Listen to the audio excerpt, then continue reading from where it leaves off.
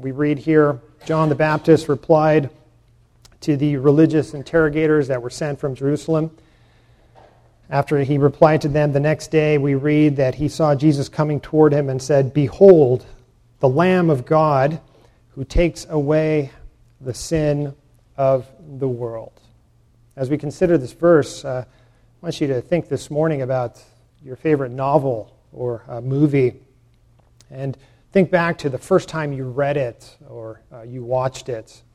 And if you recall, there was some excitement in not knowing what was going to happen, right? There was this feeling of anticipation, of expectation. And now when you go back and you reread the same novel or watch the movie, it's different. It's different because you know what's going to happen, right? You know all the plot twists, the surprises. You still enjoy it, but you enjoy it in a different way. It's not necessarily as exciting as that very first time. Well, as we read about what John the Baptist declared here about Jesus, we need to remember that John was part of the Old Covenant people of God who were living in a time of anticipation. They were anticipating the Messiah's arrival. See, you and I, we have read the whole Bible. We know the story of redemption. We know the promise side, which we find in the Old Testament, and we also know the fulfillment side, which we find in the New Testament. We know all the plot twists. We know the surprises. But John the Baptist did not know as much as you and I do. And you know, that's easy for us to forget because it's easy for us to forget because it's easy to overlook that John was part of the Old Covenant. He was an Old Covenant prophet who was ministering in the New Testament. When we read books like Isaiah and Ezekiel, or perhaps one of the minor prophets that we're studying in adult Sunday school, it's easier to see that, these were part of the Old Covenant because they're in the Old Testament. But John the Baptist is in the New Testament. He was a contemporary of Jesus's.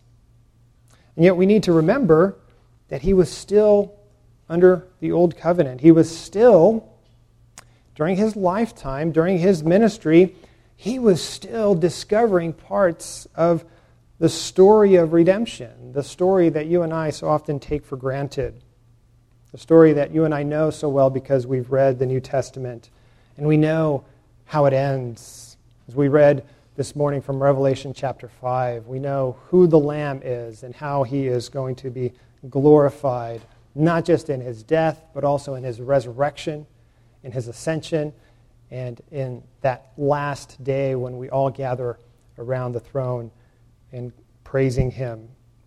And so when John the Baptist publicly declared here in our passage this morning that Jesus is the Lamb of God who takes away the sin of the world, the reason that John was able to make this confession is because God had revealed to him this mystery of who the Messiah was going to be. It was a mystery that had been hidden for ages, and now it was revealed to John. John understood at that moment that Jesus of Nazareth was the one sent by God to accomplish our salvation. And so as we think about John the Baptist and his declaration here in verse 29, I believe it will be helpful for us to ask 3 questions to help us understand what had been revealed to John by God the Holy Spirit. The first question I want us to ask is, why did John refer to Jesus as the Lamb of God? Why that specific title? And, in answering this question, we need to remember that, again, John the Baptist's Bible was the Old Testament. And in the Old Testament, lamb is a small word, but has a lot of meaning. So let's work through the Old Testament to see what John understood about Jesus as the Lamb. And, we won't be able to cover every detail, but I do want us to have a general understanding of this theme. We read in the opening 2 chapters. We begin with Genesis chapters 1 and 2, the Bible. We read there about God's work of creation, how God made everything very good, and how when he created Adam and Eve, they were sinless. Right? They were holy and happy.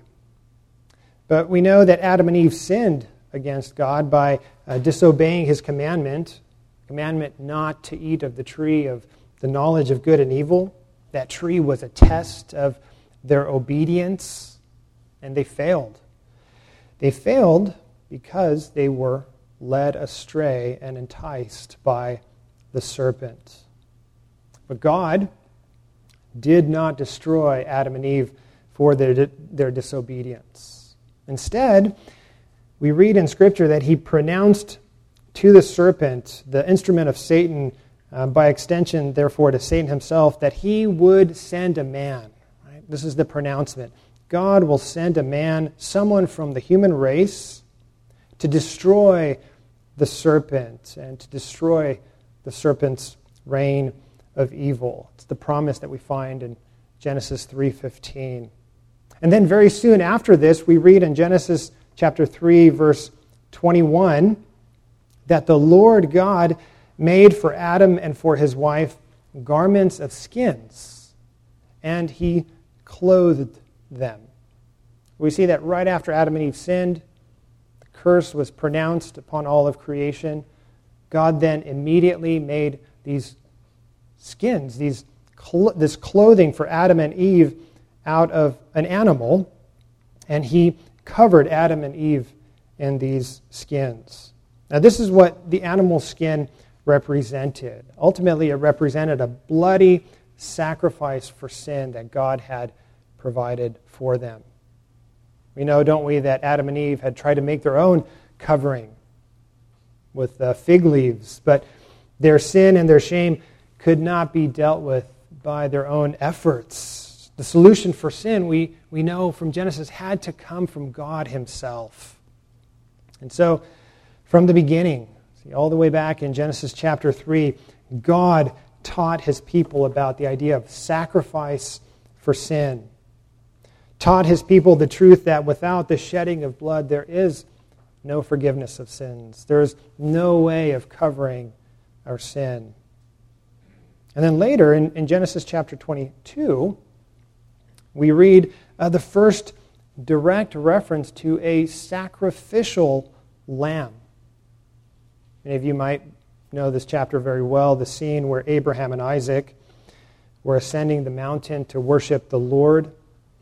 And Isaac looked around and said, "Dad, I see the fire and I see the wood that we will need to set up the altar in order to worship God, but where is the lamb for the burnt offering?" Isaac, at that point, being fully aware of how they were to worship God and how they were to offer sacrifices to God for the forgiveness of sins. And what did Abraham reply to his son? He said, "God will provide for himself the lamb for the burnt offering." The clearest image, though, of a bloody sacrifice for sin in the Old Testament, though, is not necessarily the lamb found in Genesis 22 that Abraham spoke of, but the Passover lamb in Exodus chapter 12. We read in this chapter about how God provided a way of escape for Israel from the judgment that he was going to bring upon Egypt. In Exodus chapter 12, verse 3, there it tells us that the lambs were brought into the Israelite homes to be cared for. They needed to be spotless lambs. They could not have any defects because they would be offered to a holy God. And these lambs were then slaughtered and their blood smeared on the tops and the sides of the door frames as a sign for the people of God. God saying, "When I see the blood, I will pass over you." Exodus chapter 12, verse 13. And then later, when God gave Israel his laws about worship, he commanded that lambs be sacrificed daily to make atonement for sin. Exodus chapter 29, verses 38 through 39. We read, "Now this is what you shall offer on the altar: 2 lambs, a year old, day by day, regularly. 1 lamb you shall offer in the morning, and the other lamb you shall offer at twilight." You might be asking yourself this morning as you think about this biblical theology, this way that God was teaching his people, something very important about sin and about sacrifice. Why did God command so much blood to be shed? So much death? Why the lamb? Well, we read in Hebrews chapter 10, verse 3, the writer of Hebrews explains, in these sacrifices that were made daily, there is a reminder of sins. See, God was teaching his people about the sinfulness of sin through these sacrifices. He was ingraining into their hearts that sin brings death. And he was also ingraining into their hearts that the way of dealing with that sin is through sacrifice. See, this repetition was meant to teach Israel that blood needed to be shed because sin is serious. Sin brings death. And through the repetition daily, Israel was also taught that the blood of these animals was not effective in taking away their sins. The very repetition of these sacrifices proved their ineffectiveness. The writer of Hebrews explains it in chapter 10, beginning at verse 1. "For since the law was but a shadow of the good things to come, instead of the true form of these realities, it can never, by the same sacrifices that are continually offered, make perfect those who draw near. Otherwise, why would they not have ceased to be offered, since the worshippers, having once been cleansed, would no longer have any consciousness of sins? But in these sacrifices there is a reminder of sins every year, for it is impossible for the blood of bulls and goats to take away sins." So if it's impossible for animal sacrifices to take away sins, then how are sins to be removed? Well, if we look back into the Old Testament, and again, this progressive revelation of what God was teaching his people, God himself promised to remove the sins of his people by sending a Savior to suffer and to die in our place. We read this prophecy in Isaiah 53, verses 6 through 7, which we read during our first reading. The prophet Isaiah saying, "There all we like sheep have gone astray. We have turned everyone to his own way, and the Lord has laid on him the iniquity of us all. He was oppressed and he was afflicted, yet he opened not his mouth. Like a lamb that is led to the slaughter, and like a sheep that before its shearers is silent, so he opened not his mouth." We see this very important passage in Isaiah, and we see here that the lamb is now personified. The one that all of these sacrifices year after year were pointing to, here in Isaiah, it is identified that he is a man. He is a person, the one that God promised who would come to take away the sins of his people. God here revealed through Isaiah that this person would be sent by God. Isaiah writes that he would be led like a lamb, like all those old covenant sacrifices, to his death. But we read that his death would be different. See, his death will fully and finally take away sin. Isaiah is saying there, the Lord has laid on him the iniquity of us all. See, what God revealed through Isaiah is that this person would make a one-time, a once and for all sacrifice for sin. And the question over the centuries was, who was this person? And this is what God revealed to John on that amazing day. That amazing day when John was at the Jordan River, and he looked up and he saw Jesus, and he said, "Behold the Lamb of God who takes away the sin of the world." John, at that moment, it was revealed to him that God had sent Jesus. This is the one whom God had sent to deal once for all with our greatest problem, which is sin. This is what the world needs. Every person we know is born in sin, and so every person needs the Lamb. So we read that he was sent for the very purpose of saving us from our sins. In fact, this is, if you recall, what the angel spoke to Joseph. When God sent the angel, revealed to Joseph, "You shall call his name Jesus," speaking about the one who was to be born to Mary. And why this name? Because he will save his people from their sins, said the angel. Jesus is the Greek form of the Hebrew name Joshua, which means God saves. Jesus means God saves. And so when God sent Jesus, he sent him for the very purpose of saving us from our sins. He is the Lamb of God. D.A. Carson is a quote that I've noted before in explaining why God sent Jesus to die for our sins. He explains, if God had perceived that our greatest need was economic, he would have sent an economist. If he had noted that our greatest need was entertainment, he would have sent us a comedian or an artist. If God had perceived that our greatest need was political stability, he would have sent us a politician. If he had perceived that our greatest need was health, he would have sent us a doctor. But he perceived that our greatest need involved our sin, our alienation from him, our profound rebellion, our death. And so he sent a Savior. He sent the Lamb to take away our sin. The next question then is, how did Jesus take away sin? If he's the Lamb that was prophesied to come, and he came and took away our sin, how did he do that? Well, the word here in John chapter 1, verse 29, the word for take away means just that.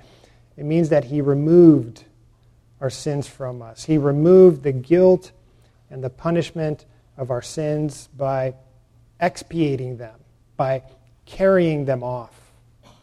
You recall those two goats in Leviticus chapter 16 on the Day of Atonement. One of the goats was slaughtered for the sins of the people, but one was kept alive.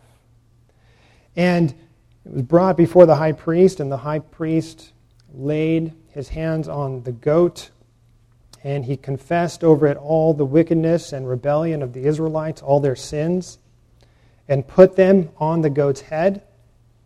And then he sent the goat away into the wilderness. See, that scapegoat took on the sins of the Israelites and symbolically removed them. That scapegoat, both the one that was sent into the wilderness and the one that bled and died in atoning the sins of the people, all of that foreshadowed Christ. So that Christ atoned for our sins by bearing the curse for them on the cross. The Apostle Paul explains in Romans chapter 3 how this took place. It took place because God put Christ forward as a propitiation by his blood to be received by faith.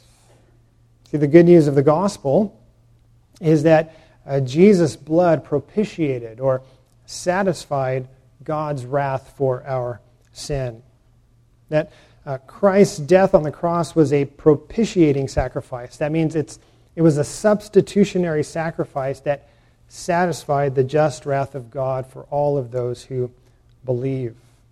And this is why, loved ones, the Apostle Paul says that in the cross, when we think about what Jesus accomplished there, it says in the cross, we see a display of both God's justice and of God's love. We see a display of God's justice because on the cross, Christ bears the penalty for our sins, the penalty that God's holy law demands. The cross is also a public demonstration of God's love, isn't it? Because on the cross, Jesus died in our place. He died in the place of sinners. So sin is punished, but it's also punished by punished and placed upon a substitute. Kent Hughes writes, "This is why Christianity is a bloody religion. The blood of Christ cleanses us of all sin. This reality must be primary in our witness and in our thinking. Yes, Christ came to give abundant life. Yes, Christ worked miracles. But these are benefits of the gospel, not the gospel itself. The gospel centers upon Christ as the sin bearer, the Lamb of God who takes away the sin of the world."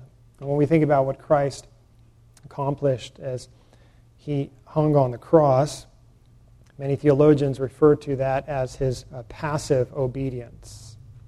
That in his love for us, he endured the cross and the shame and the punishment that was involved in it. That he willingly laid down his life for us in obedience to God by dying the death that we should have died and paying the penalty that we all owed to God. That on the cross our sins were taken from us, subtracted from us, and placed upon him. They were taken from our account and credited to Christ. So what we talk about when we refer to the doctrine of justification, this great exchange, our sins taken and placed upon Christ. The wonderful thing about the gospel, loved ones, is it's not just about subtraction, our sins being taken from us and credited to Christ, but there's also addition involved when we talk about the good news of the gospel. And the addition involves Christ's righteousness being credited to us. That the life that he lived in obedience to God and pleasing God is credited to our account as if we ourselves had lived a perfect life, as Jesus did when he was on the earth. Michael Horton is a professor. He's a professor at Westminster Seminary in Escondido. He tells the story of going to Europe during his junior year in college, and because of the fun that he was having, he writes that he lost track of his expenses, and he racked up a lot of debt. And so he called his parents and asked for help. And what did they do? He writes, they transferred money from their account to cover his outstanding bills, and then they included an additional sum for him to use for the remainder of his trip. And Horton asks the question, was this money, strictly speaking, my money? No, it belonged to my parents. Nevertheless, because they had transferred it to my account, it was now my money. My account was now filled with money I had not earned, but was mine to use nonetheless. This is an excellent illustration of justification. Through Christ's passive obedience, our debt has been paid. And our sin and our guilt was subtracted and placed upon him. But through his active obedience, through his perfect life of obedience to God, his righteousness is added to us so that we, loved ones, are at this very moment declared righteous. Not only are we not guilty, but the Bible says that we are now positively righteous in God's sight. We receive an alien righteousness that is not our own. The key text this passage is for this idea is 2 Corinthians chapter 5, verse 21, where the Apostle Paul says that for our sake he made him to be sin who knew no sin, so that in him we might become the righteousness of God. Do you see, loved ones, how our justification is a full and rich, entire act of God's free grace alone? He's taken away our guilt.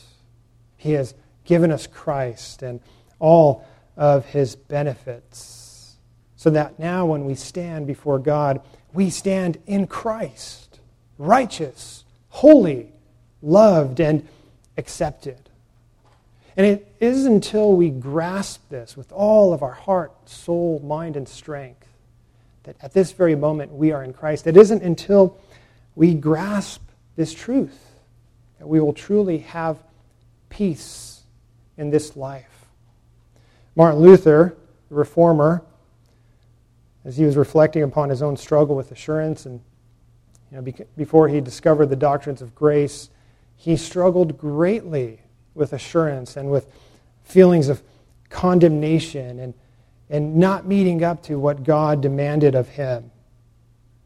Luther, reflecting upon this peace that is found when one rests in Christ alone, he said, "You will never find true peace until you find it and keep it in this, that Christ takes all your sins upon himself and places all his righteousness upon you." This is the glorious transaction.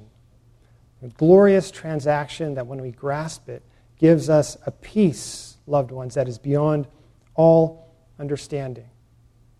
I want to conclude with the third question. How then can we be sure that Christ has taken away my sin? He's taken away your sin in particular, my sin in particular. John the Baptist, again in verse 29, in his declaration, he said, "The Lamb of God who takes away the sin of the world." Now, some might point to this verse as teaching that Jesus' death covers every person, that he died for every single person. But this is actually not what John is referring to.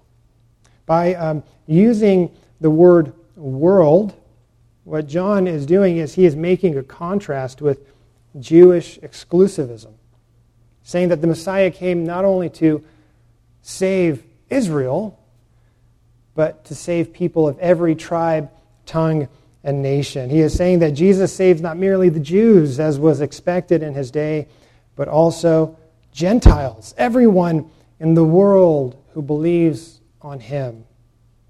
This is what the Apostle Paul explains in Romans chapter 10, that there is no distinction between Jew and Greek, for the same Lord is Lord of all, bestowing his riches on all who call on him. For everyone who calls on the name of the Lord will be saved. Anyone, whatever tribe, tongue, or nation you affiliate with, there is no distinction to be found in Christ. So how can you and I, therefore, loved ones, have the assurance that our sin in particular has been taken away? The Heidelberg Catechism gives us a fantastic answer. How are you righteous before God? Is the question. The answer, only by a true faith in Jesus Christ.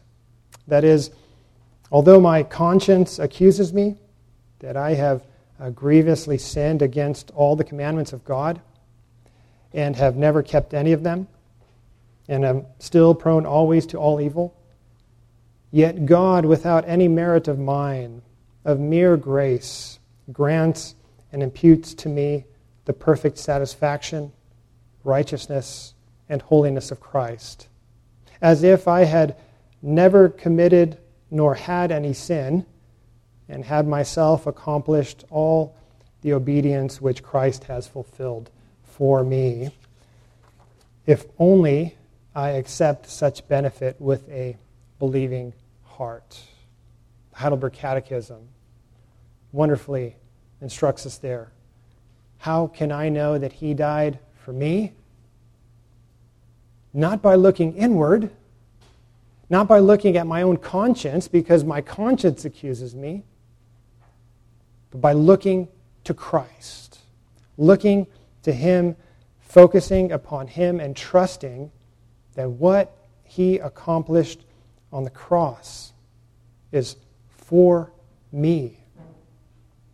The Apostle Paul says, and conclude with this in Romans chapter 10, that if you confess with your mouth that Jesus is Lord and believe in your heart that God raised Him from the dead, you will be saved. For with the heart one believes and is justified, and with the mouth one confesses and is saved. Amen. Let us pray.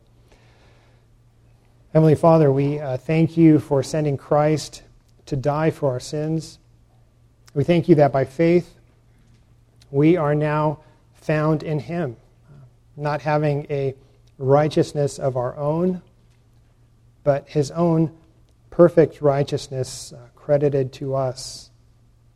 And we thank You, Father, for the way You are working in our lives by Your Spirit, conforming us daily to the image of Your Son, by causing us to die daily to sin and to live instead for Your glory. Father, when our flesh condemns us and when Satan assaults us, cause us to find refuge in the sure knowledge that Christ, the Lamb of God, has taken away our sin, and He frees us from the accursed load that sin brings with guilt. For we ask this in Jesus' name. Amen.